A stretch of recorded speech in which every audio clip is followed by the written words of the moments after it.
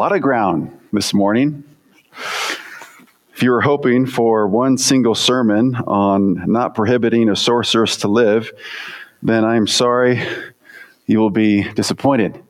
But we are going to cover the end of chapter 20 all the way to chapter 23, verse 19 today. And no, I am not going to read the entire portion out loud, but we definitely will be reading sections in there. We have come, as we are walking through the book of Exodus, to Mount Sinai.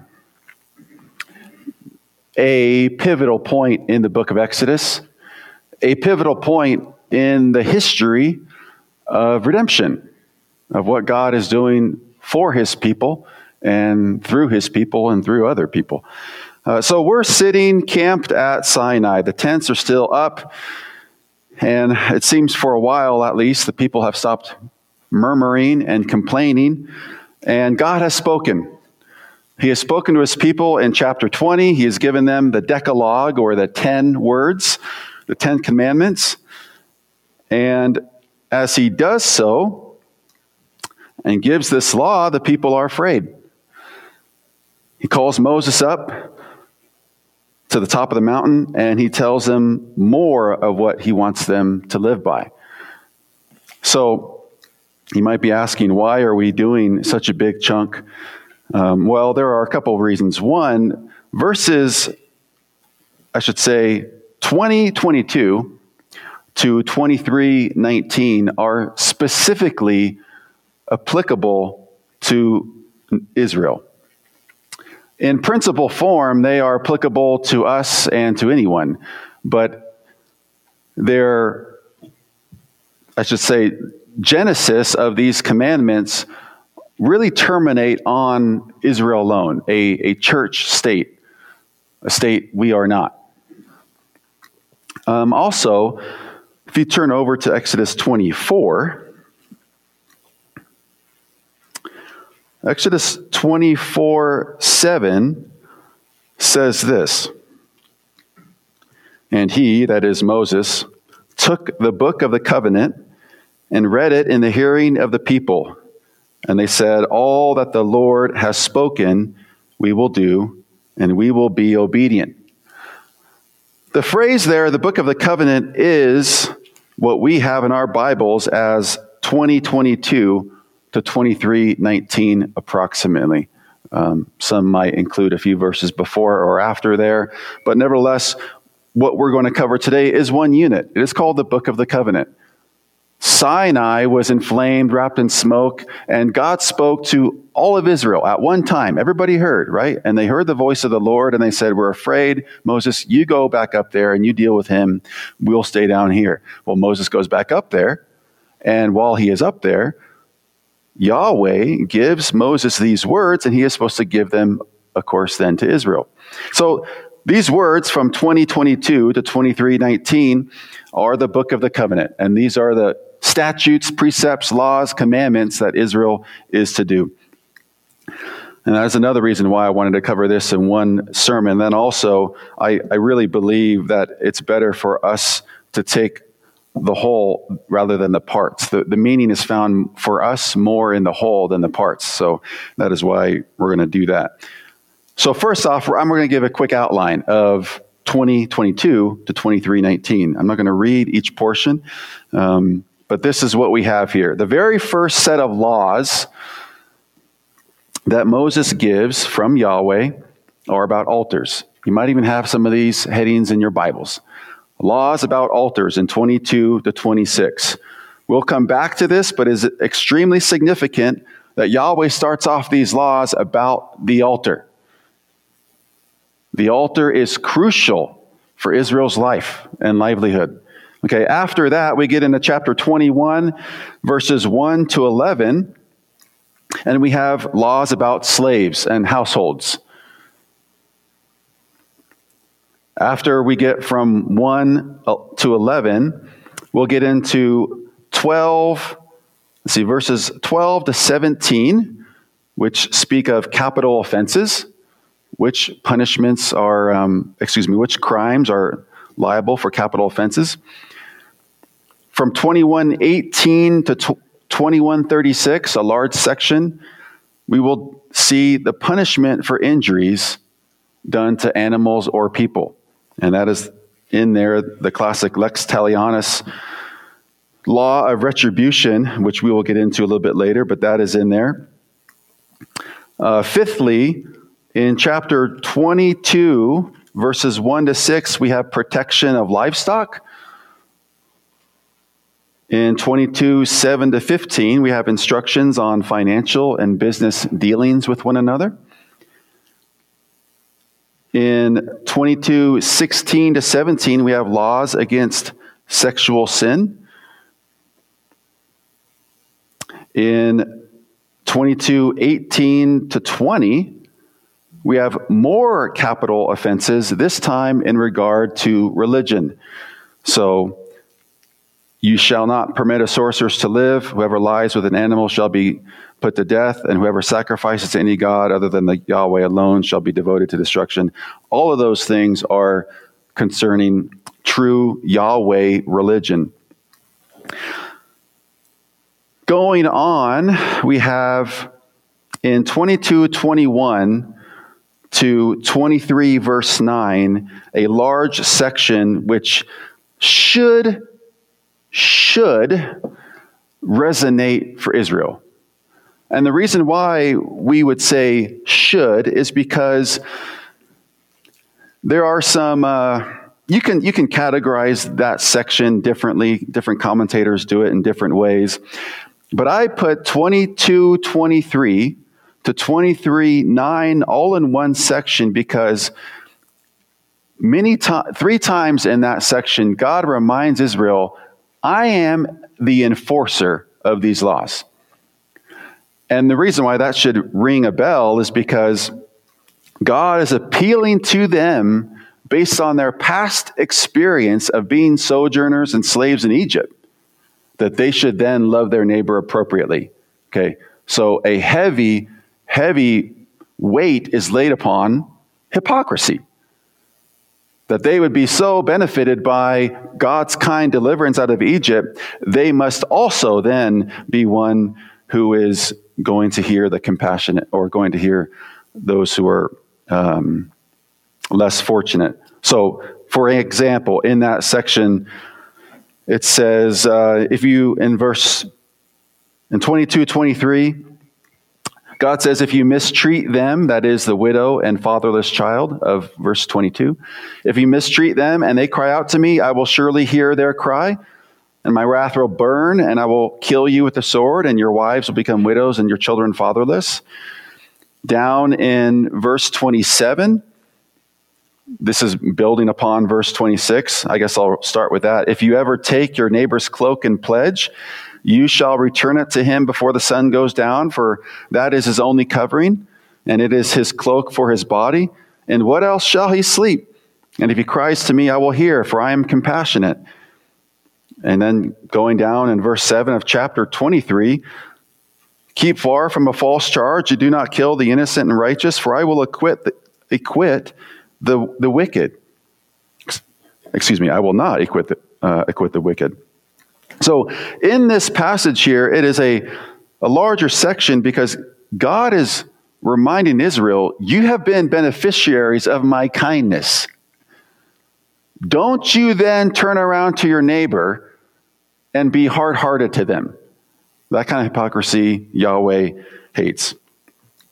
And then lastly, in verses 10 to 19 in chapter 23, we have laws on weekly Sabbaths and triannual Sabbaths. So the Sabbath that should be celebrated every week, which should be to them as like a cup of cold water. Being in slavery for over 400 years, no days off ever, they're told this is your day of rest and worship, right? This should be a day they love. Not only is that weekly Sabbath mentioned, but also other Sabbaths, which is, verse 15, the Feast of Unleavened Bread, associated with the Passover. In verse 16, the Feast of Harvest, which is the Feast of Pentecost. And in verse 16 also the Feast of Ingathering, which is the Feast of Tabernacles. Various names for the same things, but unleavened bread, Passover, harvest, Pentecost, ingathering, tabernacles or booths, all of them are used to celebrate, and it is true. Celebrate, have joy in the things that God has provided, namely salvation, deliverance from Egypt, harvest time, and God's provision and all these things. Okay, that's about as fast as I could fly through that. Hopefully you were keeping track there. Just a couple quick words of application before we get into something else. The Book of the Covenant here in 2022 to 23:19 is specific application of the Ten Commandments. And this is another reason why I didn't feel like we have to read and exegete every verse of this section. But 2022 to 23:19 is specific application of the Ten Commandments. How is it that I shall not murder? How is it that I shall not steal? How is it that I should not take the Lord's name upon my lips in vain? Okay. Every command found in Exodus 20:22 to 23:19, the Book of the Covenant, can be rooted in the principles in the Ten Commandments. Commandments 1 through 4 on worship are no doubt covered in chapter 23 regarding the Sabbaths. Commandment 5 on honoring your mother and father is covered in 21:17. You flip over to there. 21:17 says, whoever curses his father or his mother shall be put to death. I'll get to later why the severity of that punishment is the way it is, but nevertheless, it is built upon the fifth commandment, that the mother and father must be honored within the home. Chapter 21 also speaks of murder. Chapter 22 has stealing and coveting. 23 has lying. And there are also examples of how one should not commit adultery as well. And we must also understand this. When the Lord gives the Ten Commandments, our kind of Reformed tradition does this. The Ten Commandments not only should be followed in commission, like do these things, like obey this, but also in omission. So if we are told to not commit murder, we are to obey that by one, not murdering, right? We also obey that in preserving life, okay? And that falls on all commandments, right? Taking the Lord's name in vain is to positively not speak lightly with the Lord's name upon your lips. It is also then not to put another God's name upon your lips and associate with them, okay? So all these commandments fall in this way. Second application here is that this is not an exhaustive list of commands. You know, you buy a boat and you learn that there are some maritime laws, codes, regulations. You get a big, thick book of what you can and cannot do, down to the very, very letter, okay?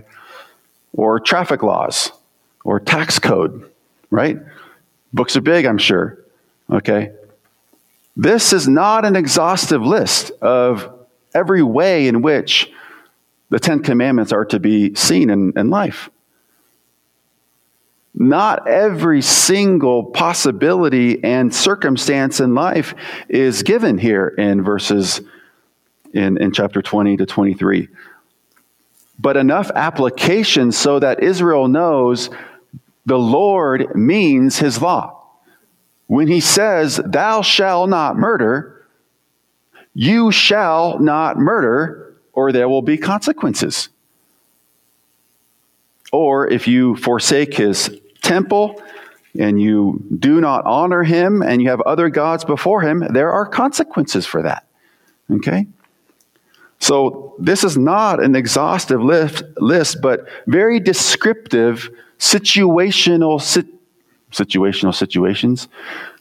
Situations where the Ten Commandments would apply to everyday life. And we have those categories, as I mentioned. We have altars, slaves, capital offenses, livestock, persons, injuries, finances, sexual sin, religion, general love for neighbor, and then also religious laws with the Sabbath. So the Lord expects his law to be specific.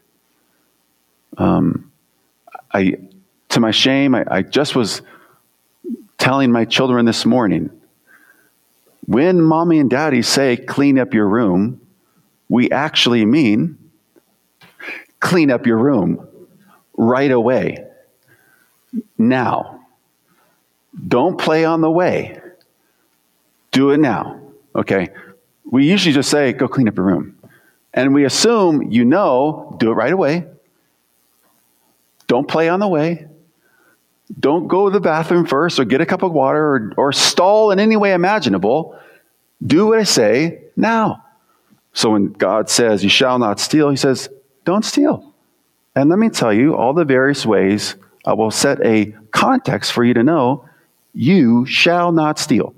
Money, property, people, whatever it may be. Okay. So his law, his 10 commandments, they really show their teeth in this section we're covering today. All right. Now, first main point you can summarize this law together with is God loves life and justice. I have 2 points today, 3 if you include the outline. But the second point is God values life, human life, livelihood, and he values justice. This is seen in the very first precept. It might be odd. Why does God, after he talks about altars, why does he start off with slaves? Shouldn't there be a more important topic to consider, like murder? I think there's a very good couple of reasons. One, don't forget, Israel, this was you. You were slaves for a long, long time. And now I'm going to set in motion descriptive laws of how your slavery should not be and how it should be.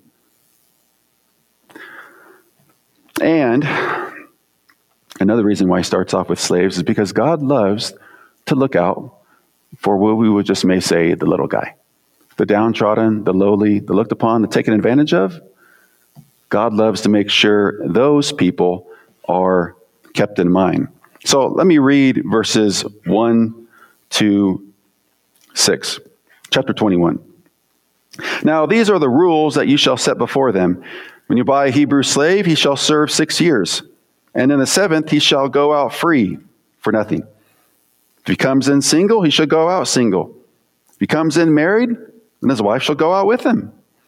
If his master gives him a wife, now we're getting into, the nuances.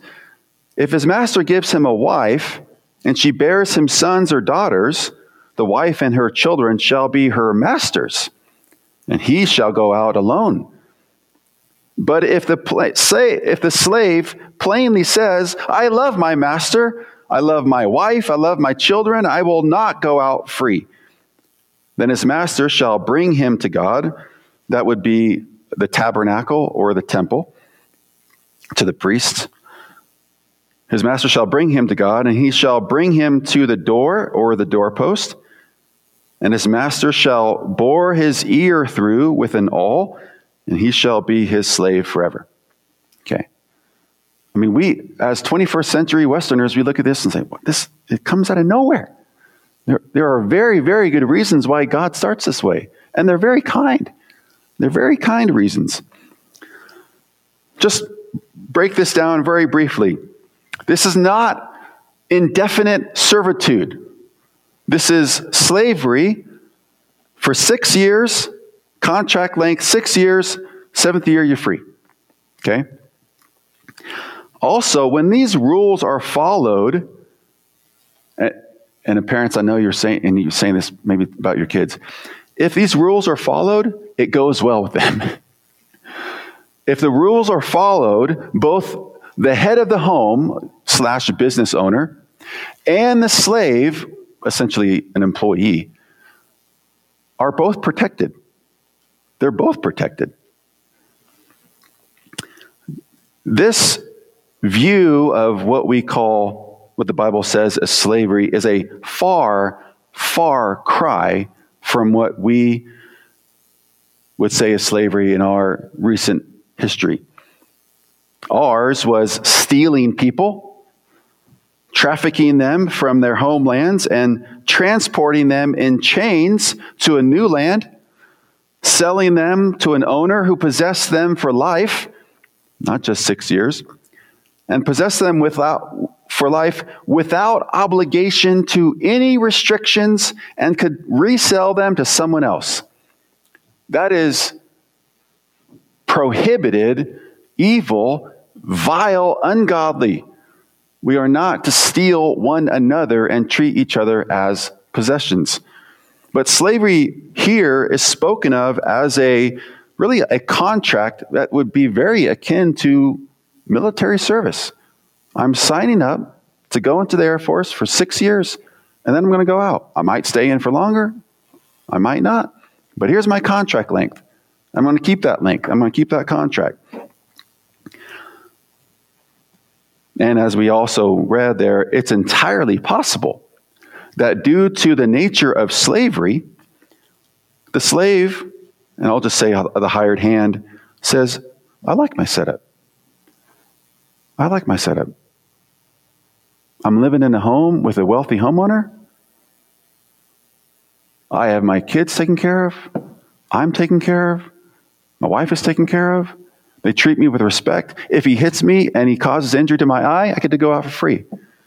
That's said later on in chapter 21. But if he likes it, he can say, you know what? I like this. I'm going to do this. Keep in mind that the slave, again, I don't think slave is I think it would be voluntary servitude would probably be a better word. But the slaves were a part of the extended family. They lived in the home, or maybe in their own home, on the grounds with the homeowner. And they were treated like extended family. Almost all business was small business. Now, there's no capitalism back then, There's no school. I don't want to die. I'll go to education. I'll make my own money. I'll become, the next rich person, whoever that is. That didn't exist. You want to make a living? You sell yourself into a family, work, get paid, and then go free and maybe start your own. That's just how the world worked. Here's a quote, almost all business was small business in the sense of family-owned and family-operated business. And someone who was in any sense an employee was not the owner of the business. They worked for the head of the family, usually lived with or near that family on its property, and was paid according to a formal, written, or verbal contract that was somewhat more like the terms of enlistment used for military service today. These laws were good, God is not setting up laws for slavery first so that he can pick on the little guy. No, he's setting them up first to show them this is how you must engage in this social workforce way of life we have going on right now. You should not definitely perform slavery like you were in Egypt, right? Make bricks. That's all you're good for. Just put those pyramids together, right? But they were paid. They were hired hands. Going on in that very passage, we see a mention of daughters being sold into slavery. And virtually everybody agrees that this is a man acquiring a slave to be a wife and to bear children and to expand the home. Verse 7, when a man sells his daughter as a slave, she shall not go out as the male slaves do, right? If she does not please her master, who has designated her for himself, then he shall let her be redeemed. He shall have no right to sell her to a foreign people, since he has broken faith with her. Listen to the words there. If he designates her for his son, he shall deal with her as with a daughter. If he takes another wife to himself, he shall not diminish her food, her clothing, or her marital rights. If he does not do these three things for her, she shall go out for nothing without payment of money. Meaning, and virtually almost everybody agrees with this is a situation where someone is in some arranged marriage trying to procure a wife, and even though they are a slave, they are essentially a wife, much higher title than slave. And yet, if she doesn't please him, verse 8, let's say she's barren, she can't bear children. He is not allowed to sell her to the Edomites or the Philistines or anybody else, because he has broken faith. There was a explicit contract that he would provide for her. If he does so, but says, I'll give you to my son, how is she then treated? Like a daughter. No longer like a slave, but like a daughter. Women, I won't say they had no rights then, but it wasn't equal. Okay, we'll put it one way. It was not equal as we know it today. Let's say he doesn't want her to go to his son, and he just decides to keep her and maybe cast her to the side and says, I'm going to grab another wife, verse 10. The law says, you cannot diminish your first wife's food, clothing, or marital rights. You are obligated to her. And, verse 11, if you don't do these three things, she can go scot-free, because you have already essentially tarnished her name, and she can go out without payment of money. She doesn't have to pay you for freedom. She doesn't pay you for getting out of the contract or anything. You took it upon yourself. It didn't work out. I mean, to say it mildly. And she can go either back to her own family or wherever. Okay. But there are protections. There are rights. There are rules for slaves. There are rights and rules and protections for many vulnerable people. In verses, look at, actually I already read it. In 22:22, what does God say? You shall not mistreat any widow or fatherless child. Blanket statement. No qualifications. No, here are some nuance. No. The fatherless child and the widow you shall not mistreat. The virgins in 22:16.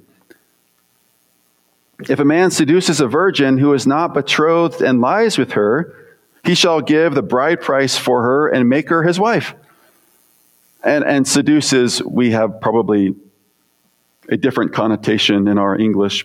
But if he entices her, like if he charms her to be with him and he lies with her, now you're hooked. She must be your wife now. You're not allowed to just hook up with anybody and have no responsibility for the consequences of that action, okay? But verse 17 says, hey, if the father sees that he utterly refuses to give her to him, that guy's a deadbeat. I don't want her with him.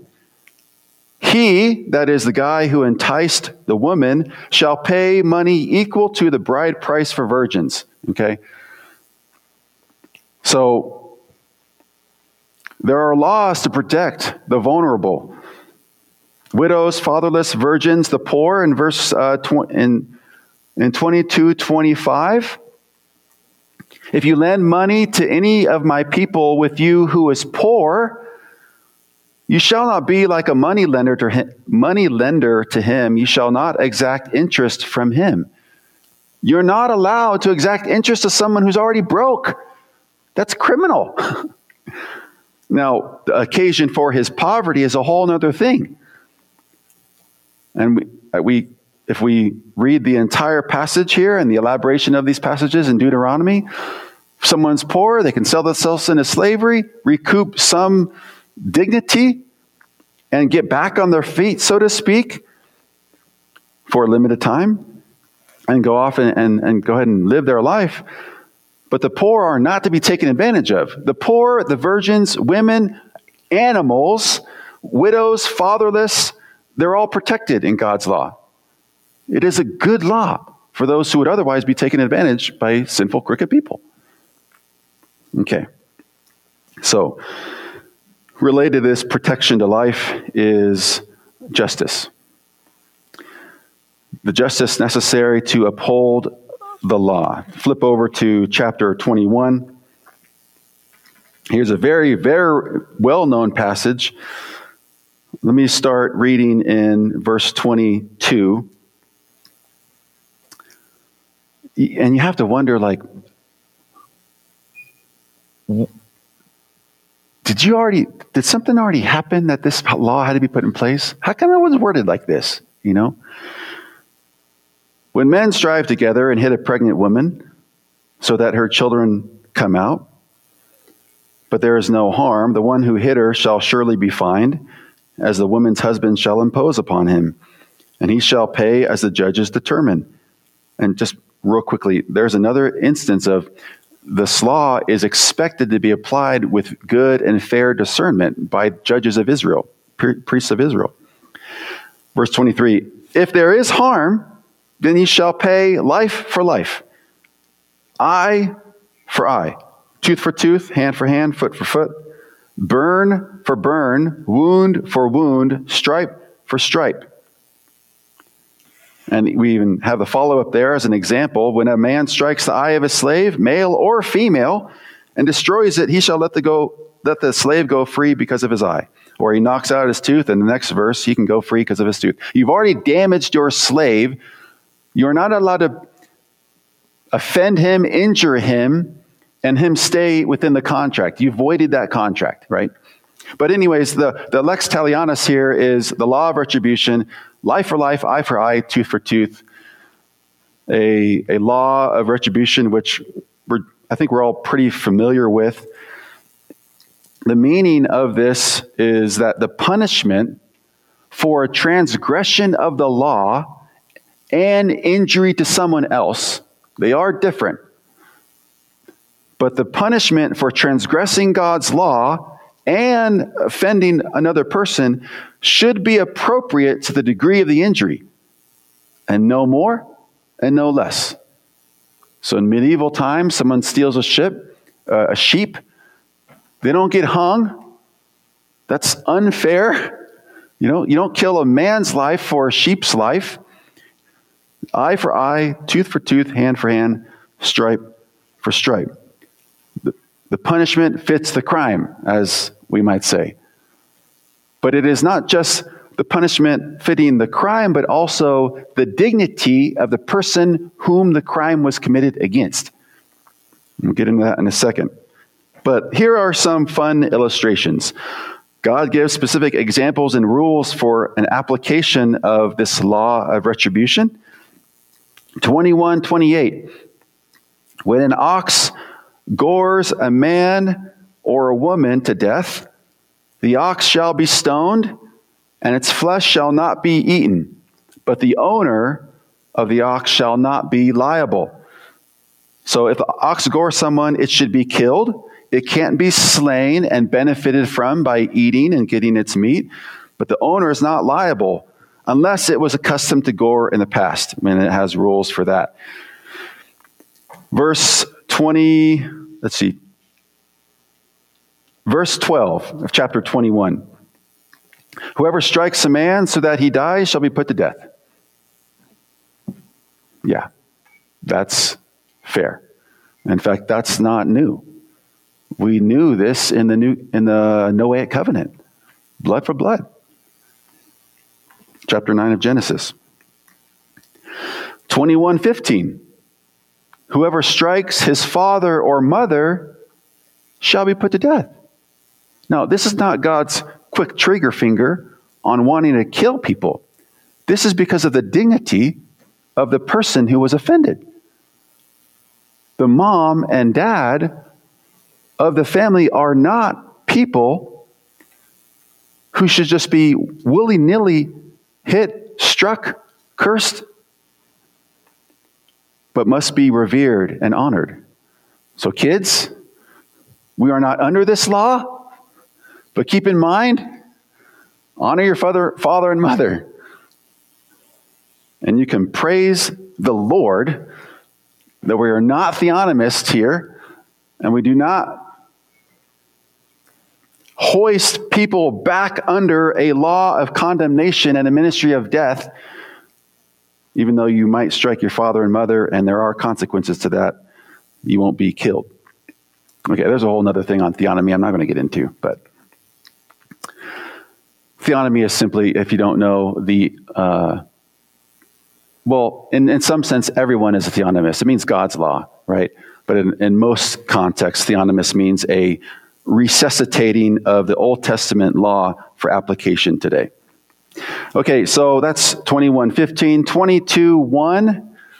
22:1 says, if a man steals an ox or a sheep and kills it or sells it, he shall repay 5 oxen for an ox, and 4 sheep for sheep.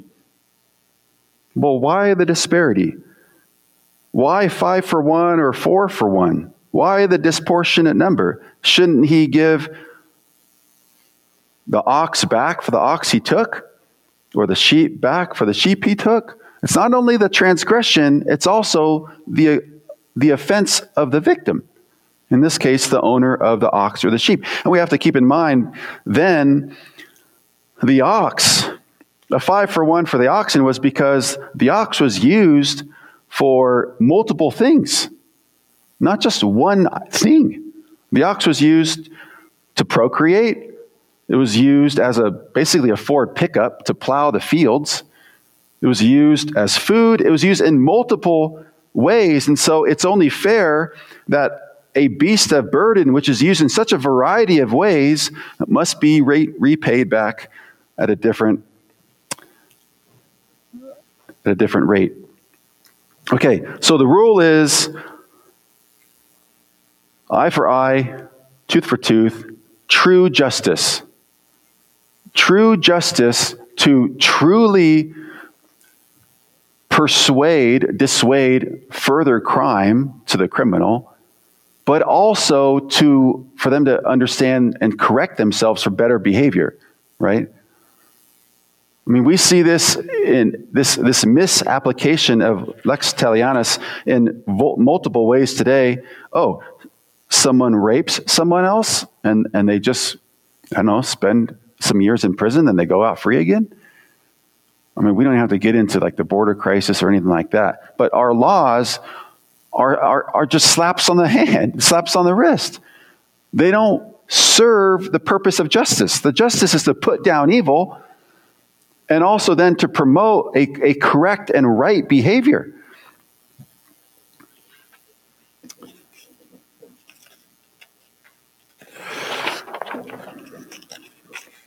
But to go back to what I said earlier, this law of retribution, it is to punish the criminal, but also make aware the dignity or the value of the person they have offended.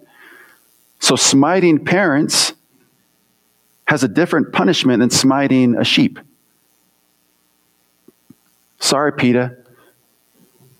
Parents are worth more than animals. All people are worth more than animals.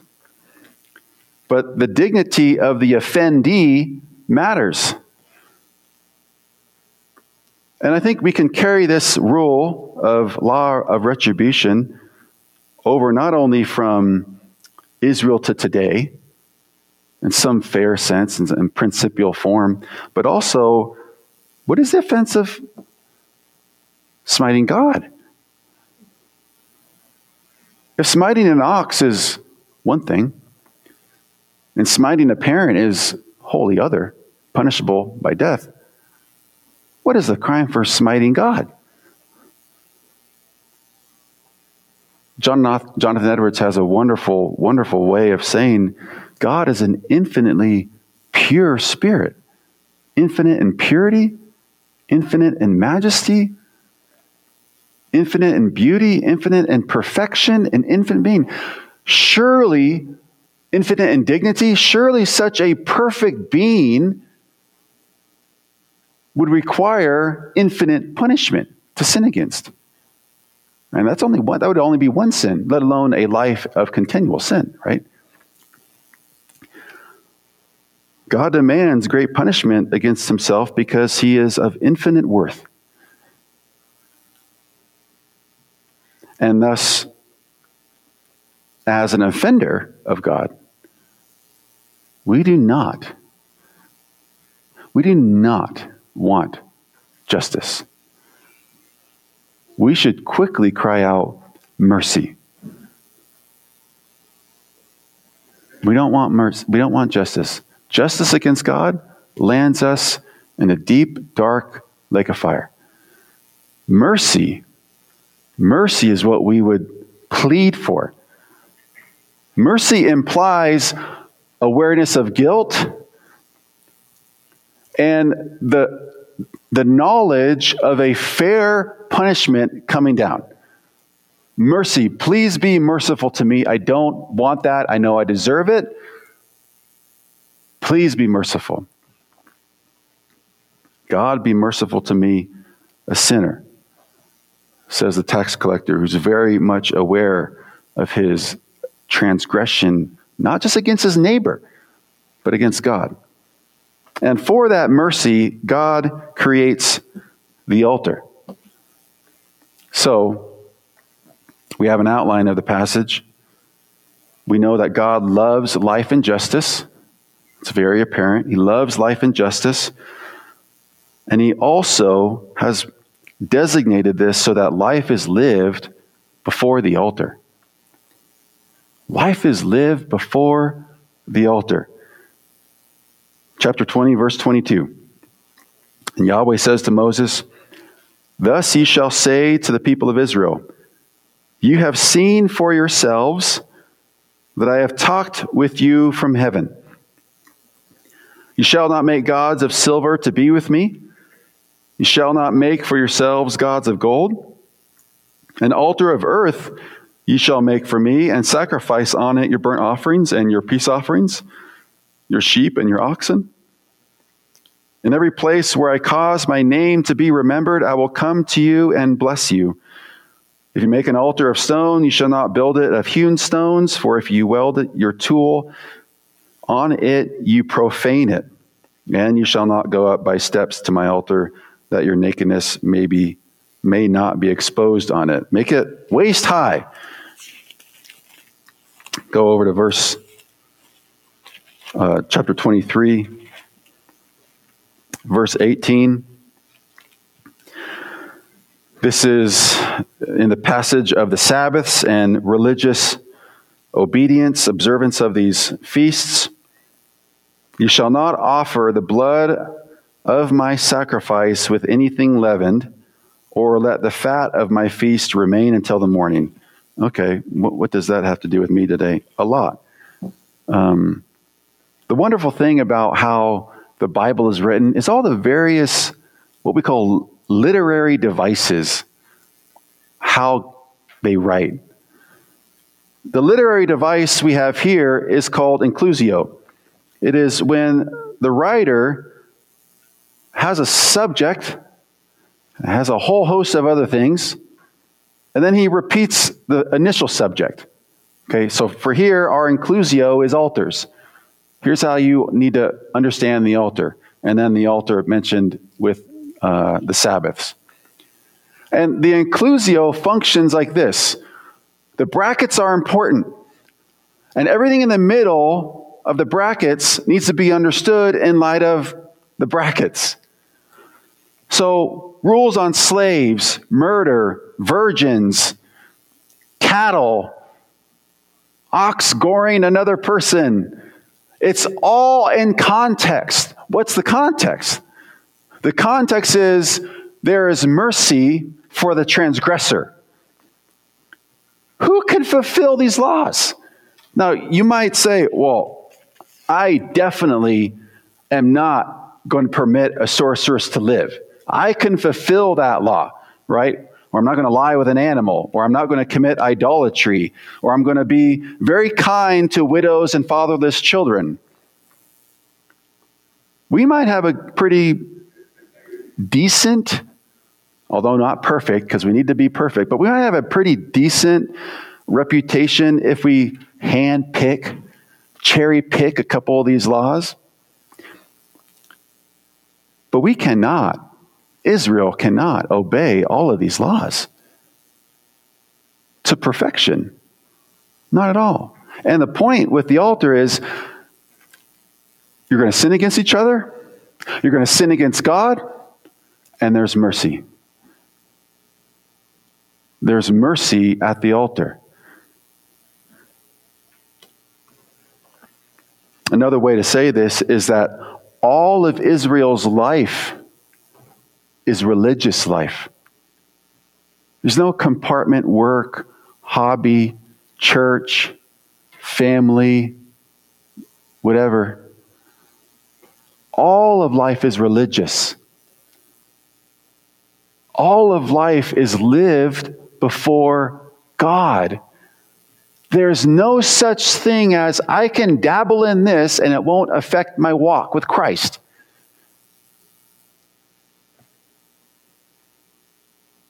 There's no such thing as I can do X, Y, and Z and it won't affect A, B, and C. Sin will find you out.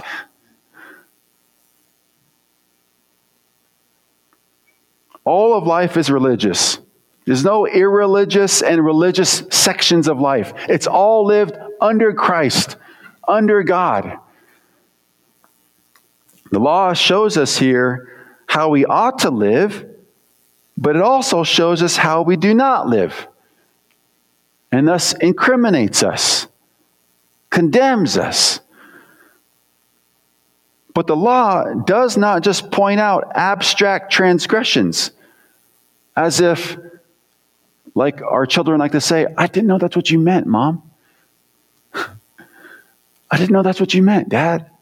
No, the law points out very specific, down-to-earth application.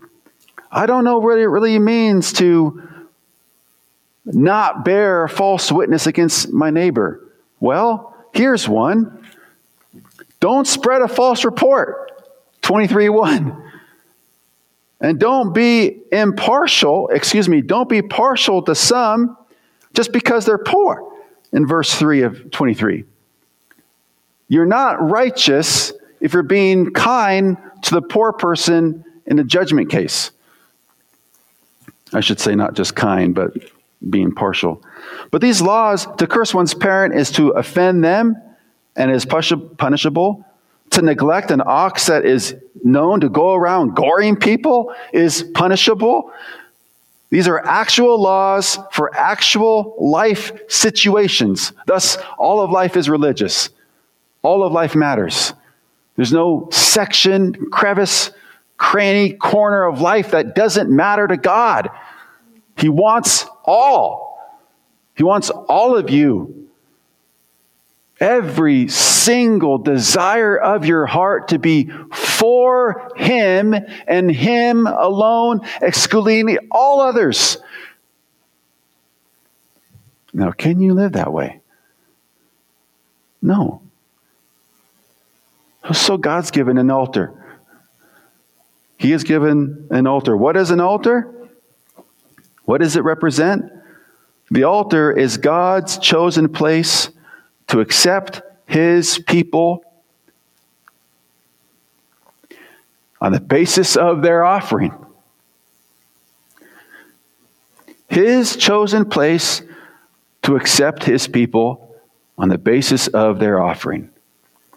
Nothing else matters. Now, they didn't intend to do this or they were trying to do better. The altar is the definitive moment to reconcile sinner and Lord. The altar is where the sinner comes clean, confesses. So, Joe Benjamin strikes a slave. Or he lies with a prostitute. Or he mistreats a widow. Or he is dealing in his business dealings with others in a crooked fashion. He goes to the altar. He takes his unblemished lamb. He sacrifices that lamb because it is a cost to him. He sacrifices that lamb, though, in his own place because he is a transgressor of the law. He's guilty. He's a criminal. He's guilty of his actions. And the Lord looks upon the sacrifice on the altar, accepts the offerer, and the animal's killed. The animal is a substitutionary sacrifice. And that's not redundant. It's not just a sacrifice to please God. It's a sacrifice so that the offerer still breathes and doesn't die. It's a substitutionary sacrifice. The lamb for the sinner. The law makes them aware of their sin. They bring the animal to sacrifice and place in place of the guilty offerer. And God looks upon the sacrifice on the altar and pardons the guilty person of their transgression and assures them the debt has truly been paid in full. There's no, well, I know you sacrificed the little lamb, little Fluffy, but I still hate you. There's none of that in the gospel.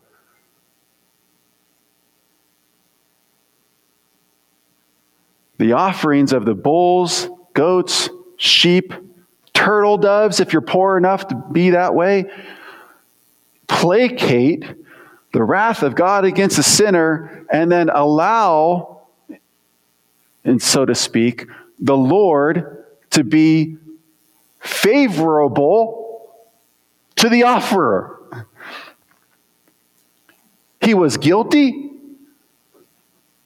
and now the Lord is favorably kind and pleased with him on the basis of a different death.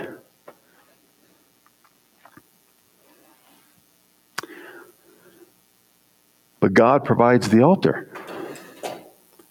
God provides the altar. It is the place of confession and assurance of forgiveness.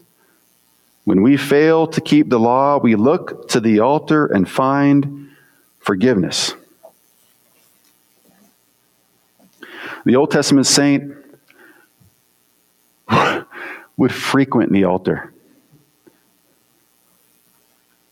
Not only morning and evening, not only triannual Sabbaths. You break the law, punishment, and or trip to the altar. Imagine living in that, what 2 Corinthians calls a ministry of death.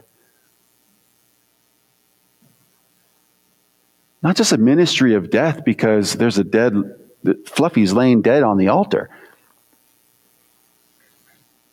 Because death is hanging over the head of the offerer all the time. The blood and bulls and goats, they're not taking away this sin. They're just kicking the can down the road until God finally calls those sins into court. The Old Testament saint frequents the altar. In the New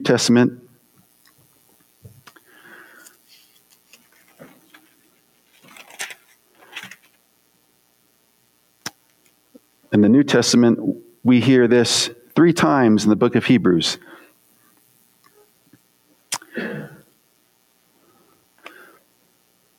He has no need, like those high priests, to offer sacrifices daily, first for his own sins and then for those of the people, since he did this once for all. Once for all.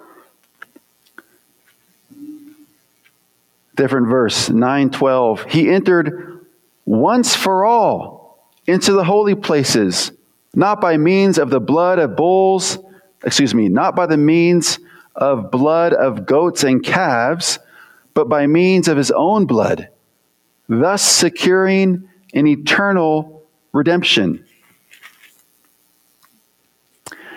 9:26, for then he would have to suffer repeatedly since the foundation of the world. But as it is, he has appeared once for all at the end of ages to put away sin by the sacrifice of himself. Who is the he? Christ. The Old Testament lived in constant threat, nerve-racked anxiety. God will smite me. This will kill me. I slipped up. I'm sacrificing Fluffy again and Fluffy's brother and Fluffy's other brother. It's just death upon death upon death upon death until Christ comes and the cross, his altar, we look on once. We look on once. And I think there is something to be said. You have this plain altar. It's not gold. It's not bronze, as it will be. It's an altar of earth. God says, you want to build with stones? Okay. It better not be hewn stones, handcrafted stones. I want it raw, rough, plain. If that is not a type of the sacrifice of Christ and the altar of an old rugged cross, his altar we go to once. But we go to his altar once for life, for justification. But we should go back to his altar, the cross, again and again and again. Why? To be justified again and again? No. But to confess sins, and then what? Be assured they're forgiven. There's a great dance being had here with the altars. The altar is a place of confession and simultaneously a place of assurance. That what I am truly guilty for, because I wouldn't bring Fluffy to sacrifice if I wasn't guilty, I am also truly assured it is paid for in full. Believers, you can be assured your sins are paid in full by the sacrifice of Christ once for all. The believer has no fear of the law. Yes, the law reveals our sin, reveals our shortcomings, our failure to be perfect. But look at what's going on in the broader picture of Exodus 19 to 24. God calls his people up. Trumpet blast. Come up to me. We don't want to. We're sinful. Your law tells us we don't want anything to do with you. And the book of the covenant says, here's some specificity to that law, in case you did happen to think you obeyed the first 10. But I want you to understand the specificity, these down-to-earth applications of these laws in this light. There's an altar for when you sin. There's an altar for when you sin. and you will receive mercy. The law shows us people how to live, but the law also shows the high cost of breaking that law, death. But the law also shows the altar where sin that has been exposed by the law can be paid for by a lamb. Or better put, the Lamb.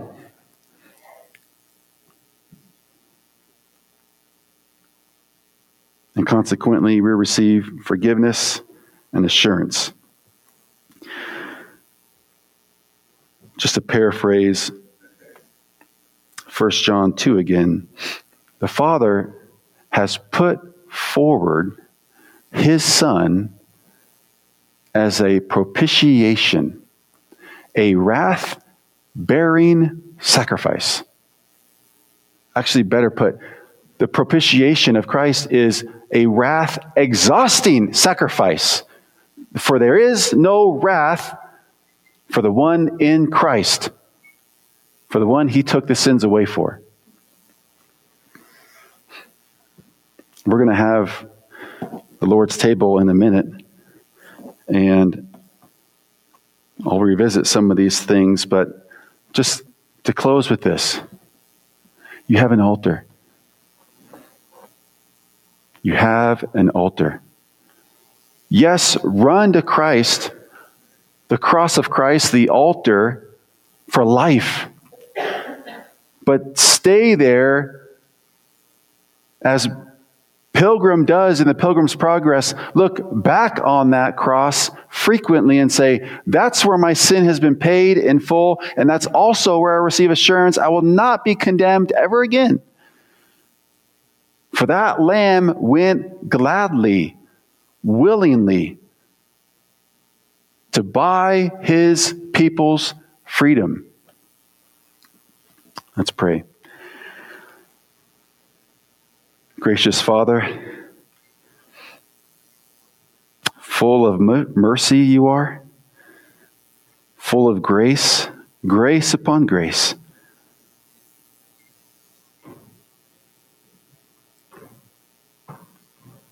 Fill our heart with this double truth. We cannot live up to your standard of perfection revealed in the law, but you have provided an altar, the Messiah, Jesus Christ, so that all who believe in him, all who would desire to put him on that altar instead of their own lives will no doubt have life. Remind us of these good promises. Amen. When we stand for